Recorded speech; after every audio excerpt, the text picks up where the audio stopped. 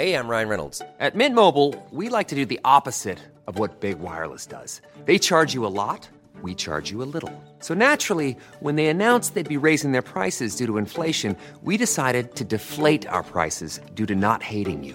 That's right. We're cutting the price of Mint Unlimited from $30 a month to just $15 a month.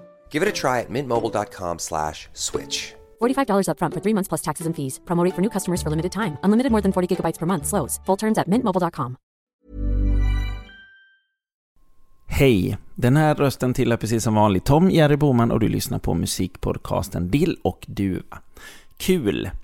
I det här avsnittet har jag åkt ut till Stureby som ligger söder om Stockholm och träffat Maja Francis. Maja känns ju lite som att hon kom från ingenstans, vilket hon såklart inte gjorde. Det här avsnittet innehåller historier från Sverige, USA och ja, gud vet vad. Det innehåller även en episod om Hej hej Monica, om ni kommer ihåg låten. Så lyssna på hela det här avsnittet för det är faktiskt jättebra tycker jag själv. Så utan att dra på det för länge, Dill och Duva med Maja Francis. Lycklig lyssning. Dill och Duva med Tom Jerry Boman. Vi börjar väl så här helt enkelt. Otroligt ställe vi är på. Vi är hemma hos dig. Alltså det är så fint här inne. Om du skulle beskriva det eftersom ingen kan se det här nu. Just det. Jag skulle nog säga att det är fyllt av en slags kitsch blandat med loppisgrejer och väldigt mycket färg. Ja, jag har inte riktigt någon matchande lägenhet. Det är, det är fantastiskt. Jag kände mig hemma med en gång. Alltså du passar väldigt fint in här med din blomma. Ja, man känner sig väldigt hemma. Känner du dig hemma här? Såklart. Väldigt mycket faktiskt. Lite för hemma. Som jag sa innan. Jag fastnar liksom här i badkaret och bland ljus och rökelser. Ja. Så jag går inte ut. Men det är fint att ha sitt lilla tempel på något sätt, tycker jag. Ja. Det är väldigt fint när man kommer in här för att man känner ju att det sitter ihop med dig som person, eller den personen man ser dig på scen och din musik och allting. Du är ju det här. Ja, vad fint att du säger det.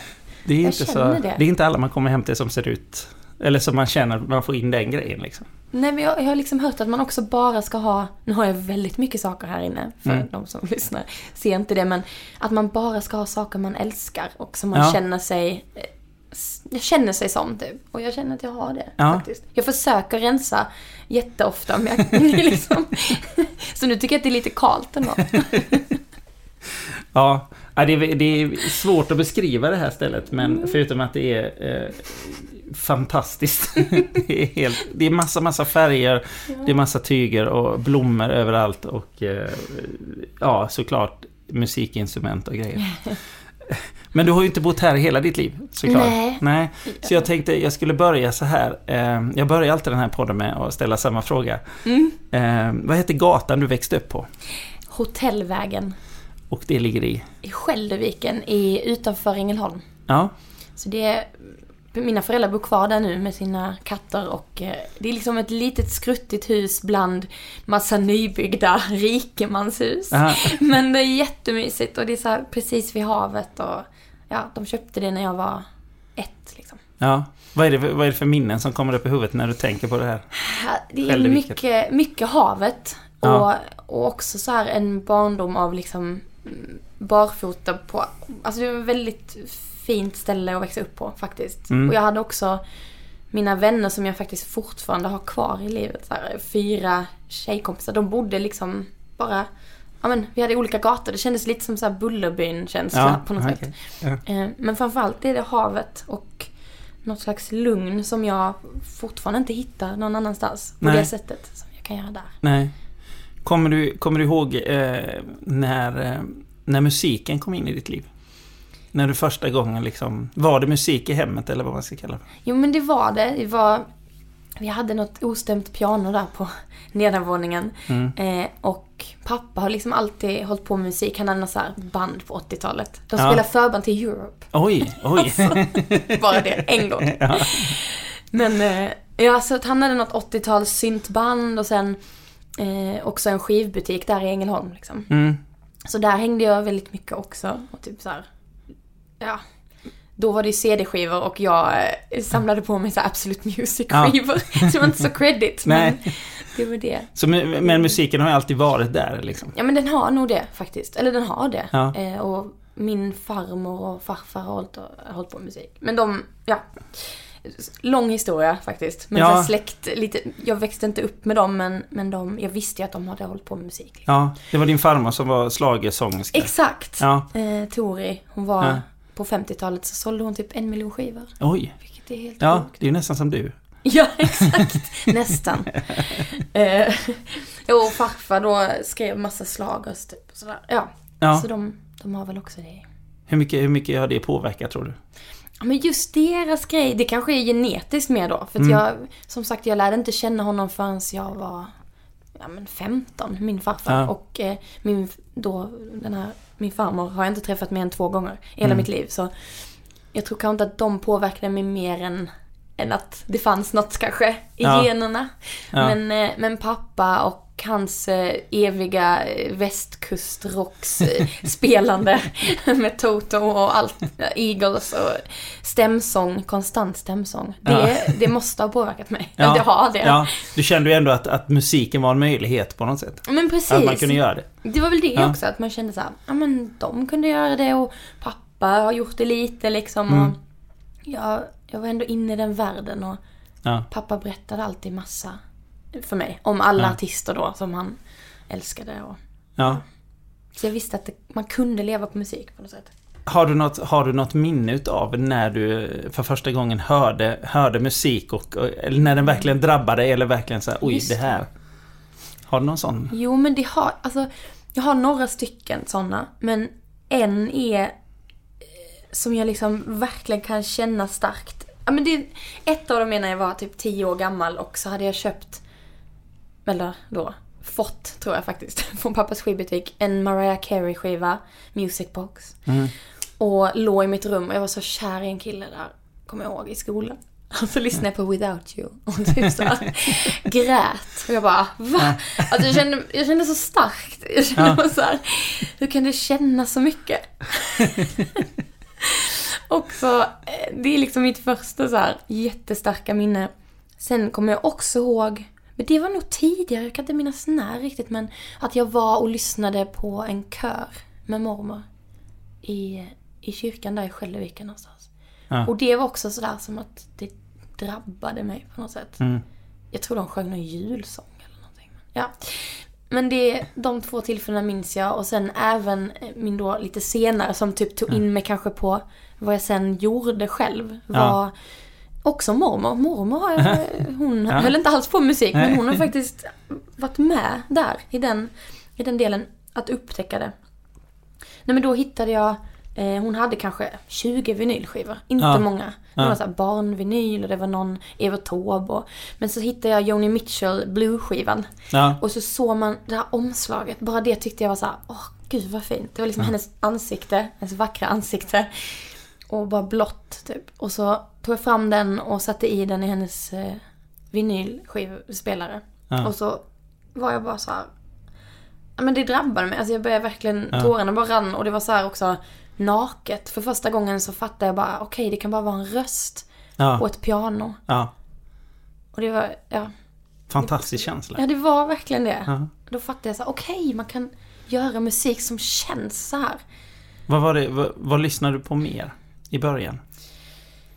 Men då var jag väl runt 14-15 när jag hittade den skivan. Men det var ju också en tid där jag även lyssnade på typ Da Bass och Darude och Eiffel 65. Alltså, det var liksom en extrem kontrast av att komma från högstadiediskon eller liksom mellanstadiediskot till att liksom upptäcka så här Carole King för mamma lyssnar mycket på dem, Carole King och Annie Lennon också. Ja, men Fleetwood Mac och såna grejer. Så det var en extrem kontrast. Och så är jag nog fortfarande. En blandning av väldigt mycket. Och att bara ta in grejer som är det bra liksom. Ja, men exakt. Det är en skön inställning. Ja, men det är bara det som känns, det känns. Och sen kanske Da Bass kändes mer på discogolvet när jag åt sura S liksom. Men ändå. Så, men sen tror jag, efter 14 där och efter Joni Mitchell-vinylen så blev jag väl lite så här, inom hartassar, svårare då. För att jag skulle börja gymnasiet, jag färgade håret svart. Alltså så här. Ja. Det är det som alla gör. Det är det där som alla gör. Köpte rosa Converse. Och skulle vara lite så här. Och jag blev kär i just det var också. Jag blev alltid, det är det här kärleken också. Men jag blev kär i någon indie-snubbe där ju när jag skulle börja gymnasiet. Ja, de farliga. De farliga. Han var faktiskt helt fantastisk. Men du vet, då visade han mig vad heter de där? Dinosaur Junior och bara Modern Mouse. Nej, vad heter de? Modern... Nej, jag kommer inte ens ihåg vad de heter. Men ja, massa så här Bright Eyes och Sonic Youth. Låtsades gilla Sonic Youth, gjorde jag länge. Förlåt, Sonic Youth. Ja, så om han hör det här så nu får jag reda på sanningen. Ja, han vet redan det. Vad bra. Men när gick det här över till att du kände, eller kände du från början att du ville göra egen musik? Ja, det kände jag. Det kände jag nog. Jag vet att jag tänkte det redan. Jag sjöng en Lisa Ekdahl-låt en gång i 3:an på lågstadiet. Vilken var det? Hur gammal var man då? Vem vet? Ja. Och jag var svartklädd. Och det var så här, vi hade något så här sikta mot stjärnorna fast på vår skola. Och så skulle jag sjunga själv då första gången, och då redan innan det vet jag att jag hade tänkt länge på att jag ville så här sjunga. Det var bara det jag ville sjunga. Jag älskade att klä ut mig och jag älskade att sjunga. Så det var väl lite så här, ja, det vill jag göra. Och sen satt jag ofta vid pianot också och så här låtsas skrev, eller jag skrev, jag vet inte vad låtsas skrev, men du vet, skrev låtar typ, fast om katter och jag vet inte, något sånt. Ja, men jag tror att jag visste liksom att jag ville sjunga, men sen hur jag ville sjunga, eller att jag ville liksom skriva musik, och att jag kanske förstod skapandet i det också, att det inte bara var så här gå ut på en scen och mima liksom, utan att det var mer en djupare del av det. Och att jag kanske hittade någon slags frihetskänsla i det, och jag hittade min egen lilla värld typ. När gjorde du de första sakerna som var lite mer på nu ska jag göra det här, nu ska jag skriva en låt, nu ska det bli någonting? Men det var när jag började gymnasiet faktiskt. För då fick vi så mycket tid till det. Jag visste ju redan innan att jag ville sjunga, för att jag valde att söka in till poprockgymnasium liksom. Och sen när jag väl var där och kom in så insåg jag kanske att det bästa jag visste var väl att när vi hade fritiden emellan lektionerna typ så, att jag kanske inte riktigt kände att jag ville plugga musik. Nej. Men jag fick ändå självförtroende där och typ hjälp med att våga och skriva. Vi hade också så här kompositionslektioner. Ja. Men som sagt, jag gillade inte när det var ramar. Jag tyckte det var väldigt svårt. Vad gör man på för folk som inte är insatta, vad gör man på en kompositionslektion? Då fick vi ofta så här uppgifter då, att så här, skriv en låt som ska vara till en reklam. Eller, men sen fick vi även så här, gör vad ni vill. Alltså ett fritt projekt. Ja. Och då, det var väl då jag kände att då satt det var för att kicka igång någon liksom tankeverksamhet så här. Ja, men exakt. Ja. Så här, skriv en text om det här. Det var väl liksom lite mer som en så här övningsgrej. Men jag har svårt för skolgrejen i det. Men det gav ju något. Alltså, det var ju faktiskt då jag kände att jag satte mig i ett hörn med någon gitarr och bara skrev. Ja. Hur lät det där i början? Men det var väldigt så... Jag kommer ihåg att jag var lite inspirerad då av Jewel och sånt. Alltså det var lite... hur ska man beskriva det? Men det var ju väldigt naket. Jag ville ju ha så här gitarr och sång bara. Jag typ blev irriterad när det kom trummor in i låtarna. Så det var väldigt naket liksom. Ja. Om du tänker på det nu, hur tycker du att låtarna blev? Men, jag önskar faktiskt att jag hade dem någonstans. Jag får höra av mig till min kompositionslärare där. För att jag hade dem länge på någon hårddisk.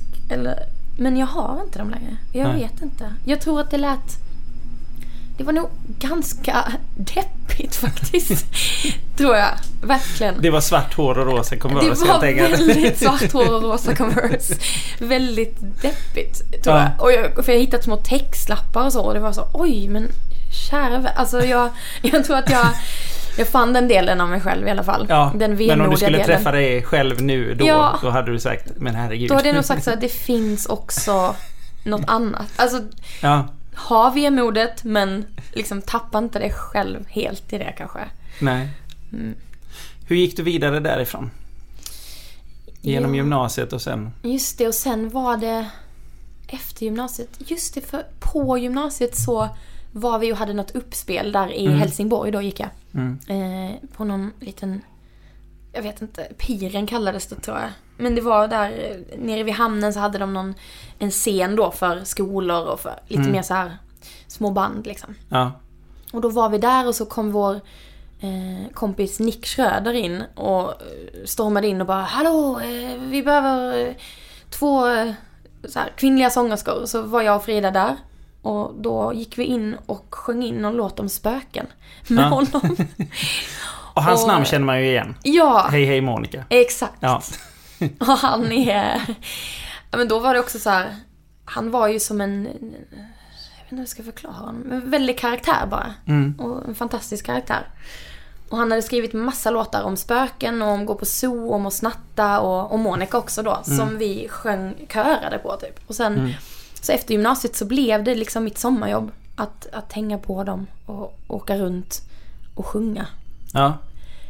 Och då var det också en liten kontrast då. Ja. För jag skulle ju vara en svår indie-person som så här, sjöng ledsna låtar. Ja. Så jag hängde med där ett tag och var väl lite så här... Tyckte att det var jätteroligt egentligen. Ja. Men jag var liksom lite så. Men var det den här turnén med Hej Hej Monica? Ja, men det var en kalasturnén var det. Och vi åkte runt på något lastbilsflak och hade tyllklänningar på oss där det stod så här, keyboard, gitarr. Ja. Alltså. Vilket år är det här? Detta är... Så vi hänger med. Ja, år alltså. Men 2004 kan det vara det? Det är så länge sedan jag tog studenten, ja. Det är väl där någonstans. Jo, men det måste det vara. Ja. Det måste det vara. Jag tror det. Vad lärde du dig utav den rundan? Alltså, dels fick man ju se musikbranschen för första gången. Ja. Och både dess bra sidor och dess lite mindre bra sidor. Och vi liksom... Nick var nominerad till Grammy, så man fick gå på Grammy-skalan. Alltså det var ju väldigt mycket så här... Ja... Man fick komma in i den världen och man såg liksom alla dess sidor typ, av den. Och sen... Gillade du vad du såg? Eller vad som hände? Jo, men det var dels väldigt roligt, men jag kände väl också ibland att det kanske var en värld... Jag fattade inte att det var så. Det var lite kanske ytligt ibland, tyckte jag då som 18-åring, och var lite så här, kom från en liten by där alla hälsar på alla och då helt plötsligt stod man på någon slags Grammys efterfest och skulle vara lite så här, tuff typ. Men det var jag ju inte, så att det är jag inte fortfarande. Så det brukar funka. Efter ett tag så släpper folk loss och så. Men vad gjorde den en sån turné? Vad gjorde den med din egen musik? Eller det du själv ville göra? Men det fick mig ju också att inse kanske att så här, jag vill nog inte stå som körtjej. Så. Det var jätteroligt, och den tiden kommer jag alltid minnas som en så här, med glädje. Och jag hade otroligt roligt. Så här, 5 kompisar som åkte runt i Sverige liksom. Men jag insåg också att så här, jag vill ju skriva musik. Jag vill inte bara sjunga. Det var liksom kanske inte det jag ville bara. Och framförallt inte på lastbilsflak och med tyllklänningar där det står keyboard på. Men det var... jag tog med mig det liksom. Och sen så efter den rundan med Nick and the Family så började jag verkligen skriva. Och skriva. Och flyttade upp till Stockholm. För då blev jag kär i någon gitarrist. Alltså herregud, är det därför är det som styr hela mitt liv, kände jag nu. Oh my god. Jag kom på det i den här podcasten. Herregud, här kommer det ut. Ja, men det var lite så. Jag vill hålla på med musik. Och jag var lite typ betuttad i honom. Så då flyttade jag till Stockholm. Och sket sig med gitarristen, men... Alltså du är inte ensam, hoppas det känns bättre då. Vi har alla flyttat över hela landet för olika kärlekar och allt. Har du också det? Ja, jag har också gjort det. Vad skönt att höra. Och så blev det som det blev, men då har man ändå gjort det liksom. Exakt. Jag känner någonstans, jag tycker det är bra. Jag tycker det är bra, man ska följa en massa konstiga, för då kommer man i jättekonstiga situationer. Ja, varför ska sant. man tänka så logiskt hela tiden? Det är ju skittråkigt. Nej, det hade ju inte gått. För då hade man ju bara stannat kvar på ett ställe. Ja. Kanske skydda sig från några fall, men det är också tråkigare. Ja, du hade inte haft den här lägenheten förmodligen. Nej, absolut inte, tror jag. Nej. Eller det hade jag inte. Nej. Faktiskt. Då har du suttit där. Jag hade inte haft några låtar heller, tror jag. Nej. Men du flyttade upp till Stockholm i alla fall. Men jag flyttade upp hit och sen var jag här och jag vet att jag spelade in mina låtar på min dator, brände ut demos, satt och ritade och glittrade på dem. Alltså det tog sån tid, men nu när jag tänker på det. Men det var också något väldigt fint i det och så här terapeutiskt typ, som jag kanske kan sakna nu. Där jag får hitta det annat, liksom. Lägga pärlplattor eller något. Men det är någonting så här, det var härligt att göra allt själv. Att det var så här, bränna demos, glittra på dem, gå runt till kaféer, fixa spelningar, släpa dit gitarren, spela. Och det var väl då jag träffade också min första manager typ, på en av de spelningarna i Stockholm. Och hon gjorde jättemycket fina grejer för mig och så här, hjälpte mig vidare med det och så till att jag fick spela in min EP som bara var jag och där pianot och gitarren typ. Men det var nu gick jag lite fort fram. Men det var i alla fall så det började, att jag liksom spelade in och brände demos och åkte runt mest på Söder blev det i Stockholm av någon anledning. Man tänker att det är lättast där. Ja, det är nog det. Det var lättast att få spelningar. De var inte så kräsna. Eller så är de det. Eller är de det. Jag vet inte. Ja. Men hur hade du någon tanke där på det här ska det här resultera i, så här ska det låta någon gång. Jag börjar här, eller liksom har du haft en sån tydlig bild långt fram? Kanske inte långt fram. För då tror jag inte att jag hade vågat bränna de där demosarna och lägga ut det på MySpace direkt liksom. Nej. Men jag var väldigt mycket i stunden, men att jag visste att så här, det här vill jag göra. Och jag vill stå på större scen. Alltså jag ville någonstans och har alltid haft de drömmarna och målen. Men att jag så här, okej, nu vill jag. Men då för mig var det också en naturlig så här, det var en stor grej att stå med gitarren i en källare på Söder liksom. Jättestort. Så att det steget, och sen så är det som att man har tagit steg hela tiden på något sätt. Så det har aldrig känts som att att man har börjat i en källare och helt plötsligt står man någon annanstans. Nej. Utan det har liksom känts som ett naturligt steg bara. Jag vet inte. Men jag hade drömmar såklart.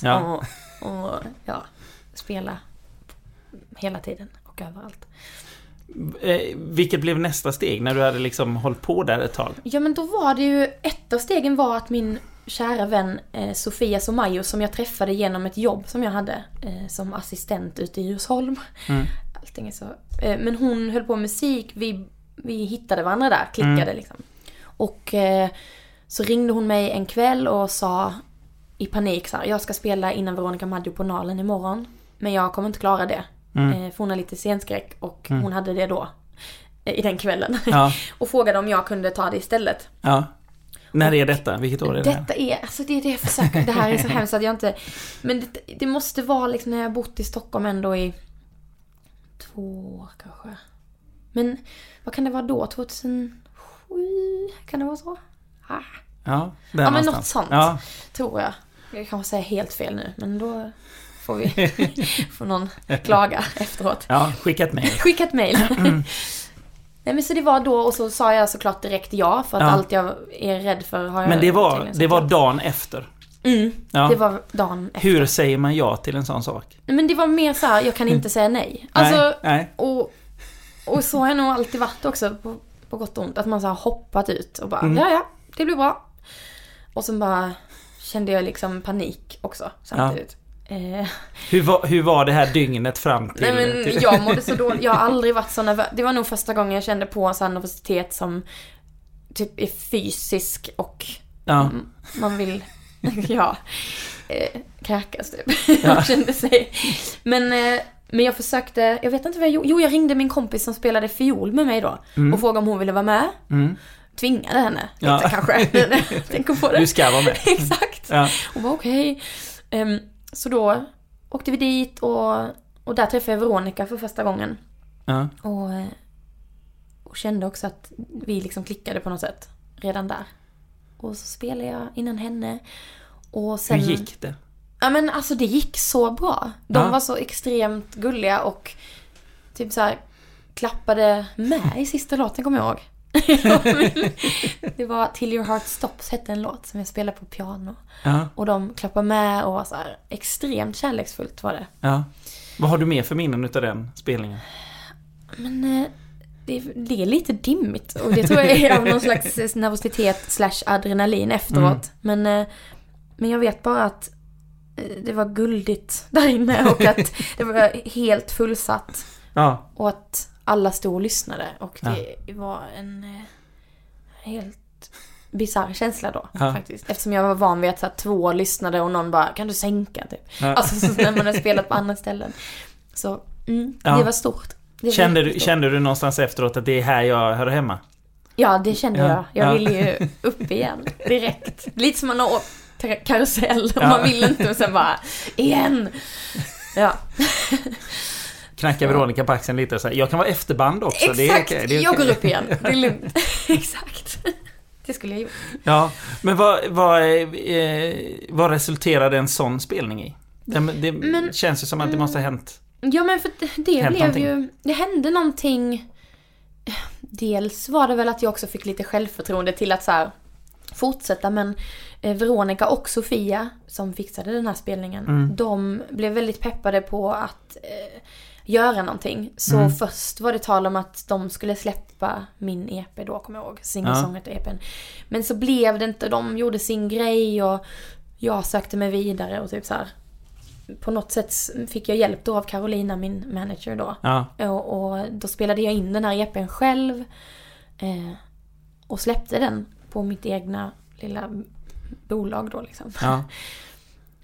Men det var liksom några år senare, så det här var ju också, redan då var det en lång process av att hitta form och hur jag skulle spela in. Och, för om detta var 2007 så släppte jag inte den EPn först 2010. Nej. Tidigt 2010. Den blev ju klar 2009. Men det var nog 2 år av så här. Fortsätta spela runt och men då fick jag ändå lite fler spelningar typ så här. Det var ändå folk som hade sett det där då på något sätt. Men lite så och Carolina hjälpte också mig såklart jättemycket och försöka sprida ordet. Men så jag kämpar på där och jobbar extra. Som jag fortfarande gör. Så jag har haft samma liv faktiskt i 10 år nu när jag tänker på det. Men ja.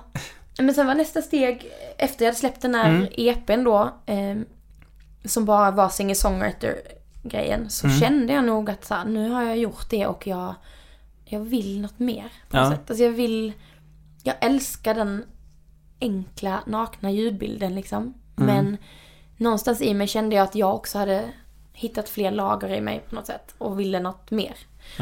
Och sen i den vevan när jag släppte den EPn blev jag också då kär igen. Men det var faktiskt musiken som var det liksom största så här dragplåstret, för den här killen då höll på med musik och hade låtar på MySpace och vi började skriva till varandra där fram och tillbaks. Och jag skrev till honom att jag undrade vad jag kunde köpa hans låtar, för jag tyckte det var så sjukt bra. Och då frågade han mig om jag ville sjunga in på en av hans låtar. Och så gjorde jag det här, eller det var här hemma. Jo, det måste ha varit här hemma, ja. Där vi är nu. Och då sjöng jag in på hans låt, skickade tillbaks den. Och han gillade det väldigt mycket. Och han skickade det till sin producent som var i Nashville. För han var amerikan, det var det jag skulle tillägga också. Och då ville de jättegärna att vi skulle komma dit och spela in en EP med den här grejen. Så helt plötsligt hade jag något slags sidoprojekt som jag nog inte riktigt visste fanns. Eller så här, jag bara, har vi en duo nu? Eller jag vet inte. Så det blev någon slags duo som skapades. Men du drog till USA helt enkelt? Så då drog jag dit. Jag bokade en resa i en månad. Alltså, impulsivitet. Men jag gjorde det för det kändes någonting i magen. Och jag tror redan då att jag kanske kände lite också att det var något mer än musik. Det var inte uttalat alls, men om jag ska vara ärlig i efterhand så var det lite så här. Men framförallt ville jag ju, alltså jag ville till Nashville och spela in liksom, såklart. Hey, I'm Ryan Reynolds. Recently, I asked Mint Mobile's legal team if big wireless companies are allowed to raise prices due to inflation. They said yes. And then when I asked if raising prices technically violates those onerous 2-year contracts, they said, "What the f*** are you talking about, you insane Hollywood ass?" So to recap, we're cutting the price of Mint Unlimited from $30 a month to just $15 a month. Give it a try at mintmobile.com/switch. $45 up front for 3 months plus taxes and fees. Promo rate for new customers for limited time. Unlimited more than 40 gigabytes per month. Slows full terms at mintmobile.com. Ryan Reynolds here from Mint Mobile. With the price of just about everything going up during inflation, we thought we'd bring our prices down. So to help us, we brought in a reverse auctioneer, which is apparently a thing. Mint Mobile Unlimited Premium Wireless. How to get 30, 30, bit to get 30, bit to get 20, 20, 20, bit to get 20, 20, bit to get 15, 15, 15, 15, just $15 a month? Sold! Give it a try at mintmobile.com/switch. $45 up front for 3 months plus taxes and fees. Promo rate for new customers for limited time. Unlimited more than 40 gigabytes per month. Slows full terms at mintmobile.com. Och då bildades den här lilla duon. Och han hade köpt en husvagn som vi liksom inredde på något sätt. Och åkte då från Maine, som är nordöstra USA, ner till Nashville. Ja. Och så stannade vi några ställen på vägen och spela. Och sen var vi i Nashville ett tag och spelade in den här EPn liksom. Ja. Alltså det är en otrolig historia. Ja, det Den är. Men den är ju också det var som en film. Och det var nog lite för mycket som en film för att det skulle kunna liksom vara en verklighet längre än några år. Så. Ja. Vi gifte oss och det var så här, ja, i en lada i Skåne. Alltså allting var väl liksom väldigt filmiskt och så. Men sen på något sätt så kom också en vardag i en etta i Stureby däremellan. Och där funkade kanske inte filmen lika. Nej. Den blev inte så... Under den här tiden, ni skrev musik ihop? Vi skrev jättemycket musik. Det var mest hans låtar. Ja. Vad var det för sorts musik? Alltså, jag försöker tänka, men det var ju någon slags... Det var också väldigt avskalat faktiskt. Det var liksom gitarr, sång, 2 röster, ibland lite dragspel, ibland någon liten... Jag kommer ihåg att jag spelade trumma på en resväska. Så extremt lo-fi. Ja. Spelade liksom... Ja, baskaggen var resväskan typ. Så. Och jag hade någon liten sån xylofon och det var väldigt... Vi åkte liksom med 2 resväskor. Det var väl det som var hela vår tanke, att ha bandet som att man kan turnera i en husvagn liksom. Ja. Att det var det som var grejen. Och bara leva runt på det liksom. Exakt. Ja. Och det var jätteroligt. Och det... Ja, jag känner att jag måste skaffa en ny husvagn snart alltså, för att jag saknar den. Det var fint. Någon annan får höra av sig om de har en husvagn helt enkelt. Jättegärna. Gärna i Stureby. Ja. Fast då kommer ni så bara spela... Så jag har ingen körkort kommer jag på också. Nej, men någon annan kör. Ja, exakt. Du kan köra. Jag kör. Nu får vi fortsätta med din historia där. Ja, herregud. Någonstans så... vad hette duon? Eller vad kallade ni er förresten? Den hette, lustigt nog eftersom min senaste singel då heter Come Companion, så hette vår duo Dear Companion. Och jag måste ha undermedvetet då skrivit ut den här låten i någon slags, Men den hette Dear Companion. Det är som att man skrev brev till varandra över Atlanten lite så. Kände vi. Det var väl vår tanke också. Jag vet inte. Vi hade många tankar där med den duon. Men sen så sa du att det kom någon sorts vardag kom tillbaka. Någon slags vardag, du filmen blev svartvit. Det funkar inte, som det inte alltid gör i kärlekshistorier. Och då var jag väl faktiskt för första gången i mitt liv också som att så här, allt blir inte som man har tänkt sig. Det låter ju så löjligt att jag inte visste det innan, men jag hade verkligen gått på nitlotter, men det här var som att jag trodde att jag visste exakt hur min framtid skulle se ut. Och jag skulle vara där och vi skulle bo i den husvagnen och ha familj. Och det var liksom min dröm, det var ju det. Och sen var inte drömmen samma som verkligheten. Och det var någon slags konstig krock i mig som jag är extremt tacksam för på många sätt. Ja. För att jag var tvungen att för första gången också så här, titta inåt och... se även saker som inte var så vackra kanske i mig, och alla mina rädslor och alla mina skavsår, och för de hade jag också haft liksom ända sedan jag var i tonåren så, och de hade jag aldrig riktigt förstått varför jag ibland kunde bli ledsen eller varför jag hade för mycket känslor hela tiden. Men då var jag tvungen att typ titta på de grejerna. Och det är inte så att de är försvunna nu, men nu har jag i alla fall typ accepterat dem och ser dem som en extrem tillgång. Använt dem i ditt skapande. Ja, verkligen. Ja. Och det bidrog han till på något sätt. Eller liksom den hjärtesorgen till. Men jag kom tillbaks till Stockholm och då var jag väldigt tom och ville så här börja med min musik igen som jag egentligen hade börjat på innan jag åkte till USA ju. Men det blev som en liten paus där. Vad var det som kom då för någonting? Vad kom det musikaliskt ur dig då? Alltså jag hade jättemycket. Det var som att jag ville lite, det var som en styrka också. Att jag kände så här, nej men det måste finnas hopp i det här. Alltså det kan inte bara vara ledset och typ det här vemodet. Jag kände att så här, nej jag måste ha hoppet. Jag måste se det andra också. Typ. Så då började jag skriva mer, inte glada låtar kanske, men lite mer hopp i och lite så här styrka. Jag kände att jag hittade en annan röst och jag ville utforska det mer. Ja. Och då vet jag att jag gick på promenad med Veronica då, Maja, och pratade och var väldigt så här, jag var dels ledsen liksom, och vi pratade mycket om brustna hjärtan typ.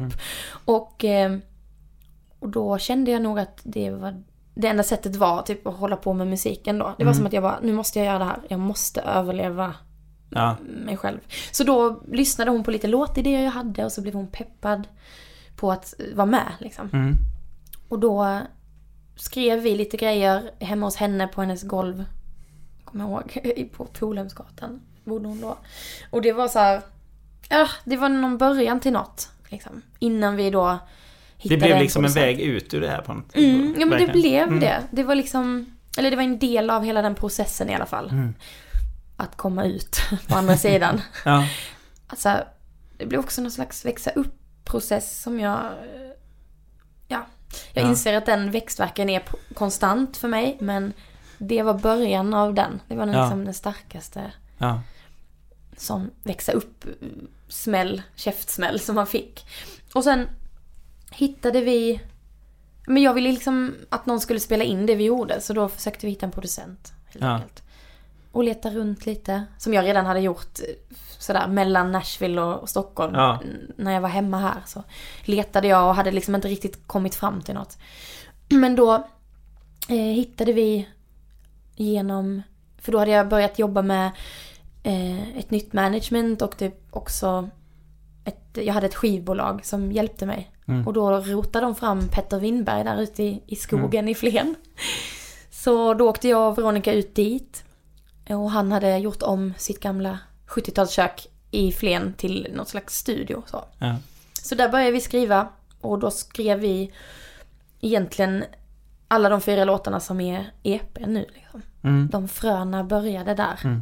Vad hade du för tankar där i början? Hur det skulle låta och sådär? Alltså det var nog det. Jag hade inte jättemycket tankar. Jag hade väldigt många olika referenser och Petter kände sig nog lite förvirrad. För jag hade liksom, dels hade jag med Churches ut som är så här jätteelektroniskt. Och sen hade jag Kate Bush. Och sen hade jag, alltså det var så extrema blandningar av saker. Så att jag tror att han nog kände lite så här, oj, vad ska det här bli typ. Så därför kanske vi bara lite kastade de referenserna och bara så här, okej, vad vill jag sjunga om? Jag vill sjunga om verklighetsflykt och jag vill sjunga om att växa upp och jag vill sjunga om att det alltid finns glitter när det finns asfalt och allt det där. Så då började vi med det och sen det var också bra att ha Veronica där för att eftersom vi var så nära vänner så var det som att jag kunde säga saker eller jag kunde ha så här små tankar eller dagboks, inte som dagbok men lite små anteckningar och hon är väldigt bra på text och jag har liksom inte riktigt hittat att sätta ihop en hel text än. Nej. Så det var verkligen härligt att hon kunde så här hjälpa mig att pussla ihop mina tankar på något sätt.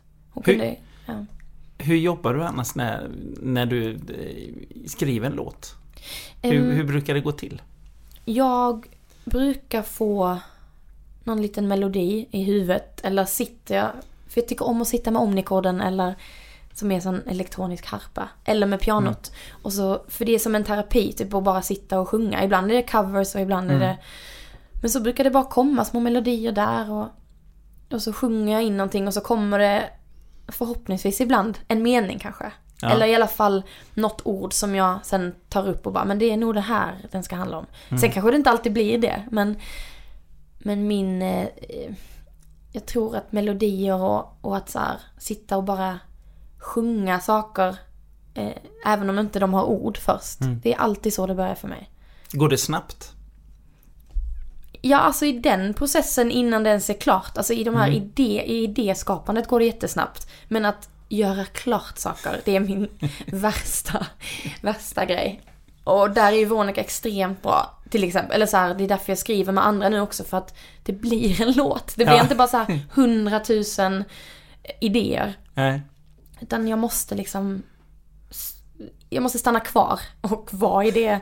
Och du måste ha någonting att visa upp för de här andra. Liksom. Ja, men exakt. Jag kan så det blir i alla fall låtar när jag skriver med andra. Ja. Det blir klart. På något sätt. Men jag vet inte, jag har alltid också lyssnat på indisk musik och på mycket flamenco-musik och så. Och jag har ju aldrig fattat vad de sjunger om. Så det är liksom någonstans melodi och så har alltid varit det som kommit först på något sätt. Hur om vi tar den här låten till exempel, Space Invades My Mind med Veronica. Hur kom den till? Ja, men det var då där ute i Flen. Vi gick runt med någon slags... Alltså jag vet att vi hade vi var uppklädda samtidigt som vi hade pyjamasbyxor. För det var liksom en jättekonstig värld där ute som skapades. Och det fanns heller ingen tid riktigt. Utan det var så här, nu är det ljust, då är det nog dag. Och sen ska man gå och lägga sig när det är mörkt. Alltså det fanns ingen natt och dag. Och det var extremt mörkt där ute. Så stjärnhimlen var helt sjuk. Alltså den var helt fantastisk. Och jag vet att vi började prata om rymden lite, och jag har alltid varit lite så här fascinerad. Eller jag tycker det är inte så att jag kanske studerar svarta hål, men det är mer tanken på att ingenting har början eller ett slut eller så. Och att vi är liksom gjorda av samma sak som det där uppe. Alltså jag kan bara tycka att det är så dels visuellt vackert men också fascinerande på något sätt. Och det får mig lugn. Ja. Så då började vi prata om det, och sen så började vi sjunga om rymden och skrev den låten där ute. Och sen att det blev en duett, det blev bara så för att vi stod och sjöng och hoppade så här till den och sjöng i typ en timme tills Petter bara, nu måste vi sluta. Och då men sen när vi skulle släppa den så kände vi båda två bara, men vad kul det hade varit att göra den ihop liksom. Ja. Så har du känt någon gång att du skulle hamna i skuggan utav henne, eftersom hon är så väldigt känd? Ja, men precis. Alltså vi pratade ju lite om det, och att vi ville ju helst inte det eller så.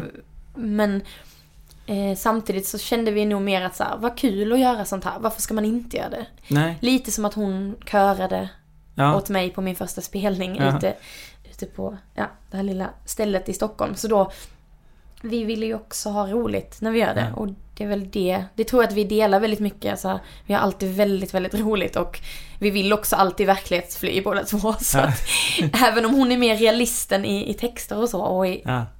Och kan konkretisera mig, eller vad man säger. Och ta ner mig lite på jorden. Så var det ändå där vi möttes i det. Och då kände vi väl att ska vi då låta det hindra oss att det finns någon slags så här,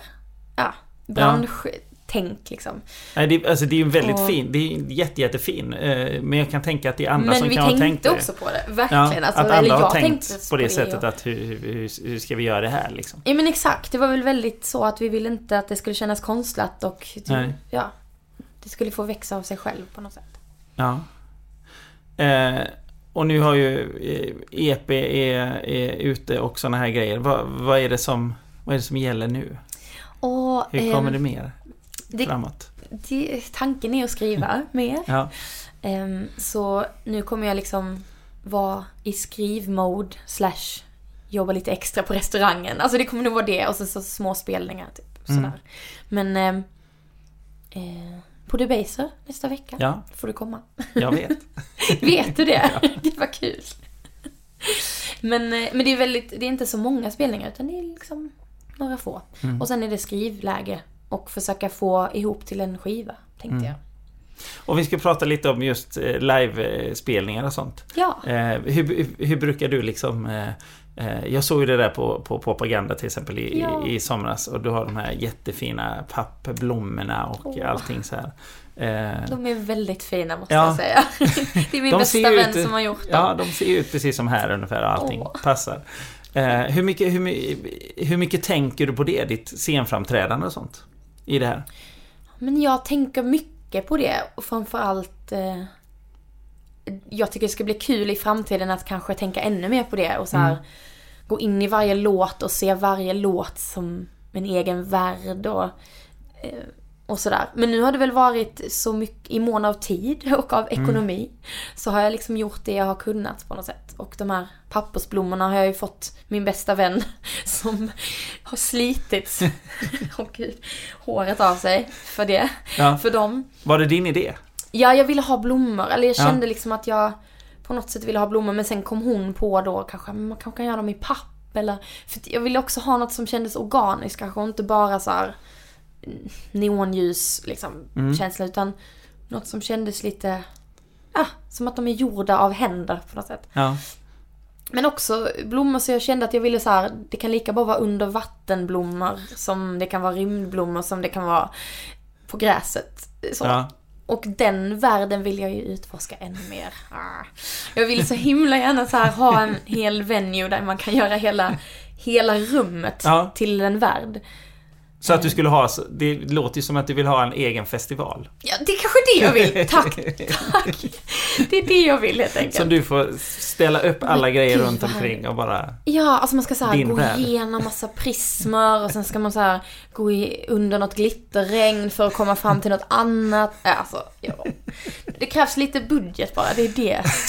Jag måste servera lite mer kaffe först. Pengar har väl aldrig hindrat någon.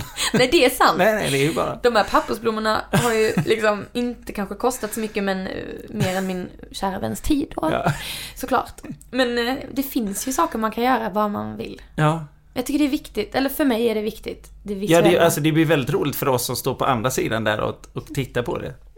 Faktiskt, när det sitter ihop liksom. Det var som jag sa, att när jag såg det där på propaganda, att det kändes så mycket som du och det kändes som din värld på något sätt. Det var väldigt, väldigt fint. Och det gör ju jättemycket. Du sa ju innan Nalen där att du var väldigt nervös. Hur känner du dig annars just när du går du att beskriva känslan du har när du är på scen? Alltså, jag tycker också det är så olika för varje gång på något sätt. Hur ens egen energi är och hur liksom var man står och vad man gör. Och det är liksom, nu i helgen så spelade jag förband till min vän Seinabo då. Och då var det bara akustiskt. Så det var jag och min omnikord. Och då var det lite skakigt på ett annat sätt än vad det är när jag har bandet och kanske mer så här ljus och rör. Alltså man kan gömma sig i någonting. Ja. Men jag är nog alltid nervös faktiskt, lite. Det är jag. Men jag försöker inte gå in i det utan bara så här, nu är jag nervös. Och så försöker jag innan bara tänka, hålla i någon slags sten eller någonting. Alltså som känns bra. Låtsas att den ger mig energi. Har du någon sån här grej som du måste göra? Alltså oftast måste jag ha med mig någonting att krama. Och helst en sten då. Som är fin och som jag tänker ger mig bra energier. Och sen nej men mer än det är det nog inte. Jo, alltså att bygga upp min lilla värld på scenen. För det vet jag att jag har gjort ända sedan jag satt i källaren på Café String liksom. Alltså att då tog det, halva soundcheck var ju för att dekorera med blommor liksom. Men för att jag känner mig trygg i det. Att så här, bygga min värld runt mig och så är jag trygg i det. Det kan vara att så här, glittra under ögonen eller alltså att känna att jag tar på mig någon slags, jag vet inte. Ja. Ser du en skillnad på ditt, om vi ska kalla det privata jag och ditt scen-jag? Alltså, egentligen inte så mycket. Mer, på något sätt kanske, för när man står på scenen så är det som att man lite dansar runt i någonting lite mer oklart. Ja. I verkligheten kanske jag känner att jag så här, men jag vet inte. Jag är väl lite mer oglittrad kanske. Fast jag tror inte det. När jag pratar om det känner jag så, nej, jag går ut i palettklänning en måndag. Alltså det är inte så att jag gillar det. Jag tycker om att skapa magi när det inte riktigt finns kanske. Ja.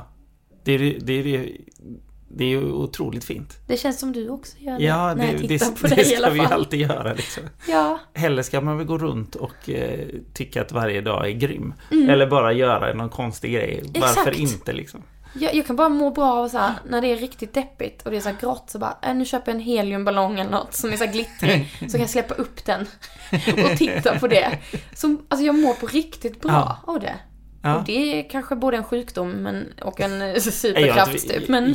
Jag tror nog att de flesta kan... de flesta tänker nog exakt på det sättet, fast de inte riktigt vågar ta steget för att man känner att så här, shit, folk kommer att tro att jag är helt locko här. Så är det frågan om. Men samtidigt så blir man ju jätteglad. Man blir faktiskt det. Det kan vara så här, häll lite konfetti på gatan. Alltså det är så vackert. Jaha, nu blir jag glad. Eller så här, i alla fall, om jag inte letar efter färgen så vill jag i alla fall lämna den efter mig. För då tänker jag så här, det är någon som kommer hitta det och bli glad. Ja. Ja. Någon kommer ju, om du har släppt ut konfetti på marken, då kommer någon att gå förbi där och ta sin bästa Instagram-bild någonsin. Exakt! Det är därför. Ja, då kommer de att få massa likes och så kommer det kommer ju bara föda så mycket glada känslor där. Deras kompisar kommer att tycka så, herregud vad fint. Det är där det ligger. Den sanna lyckan. Ja, det vet vi ju alla. Ja, eller hur? Ja, nej, men jag tror att det är bra. Det är viktigt att skapa magin och så här. Lämna efter sig färg, tror jag.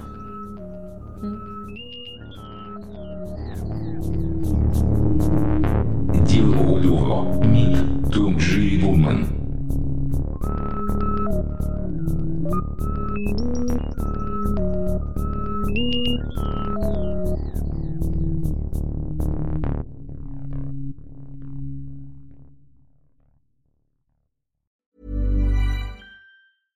Spin your passion into a business with Shopify and break sales records with the world's best converting checkout. Let's hear that one more time. The world's best converting checkout. Shopify's legendary checkout makes it easier for customers to shop on your website, across social media, and everywhere in between.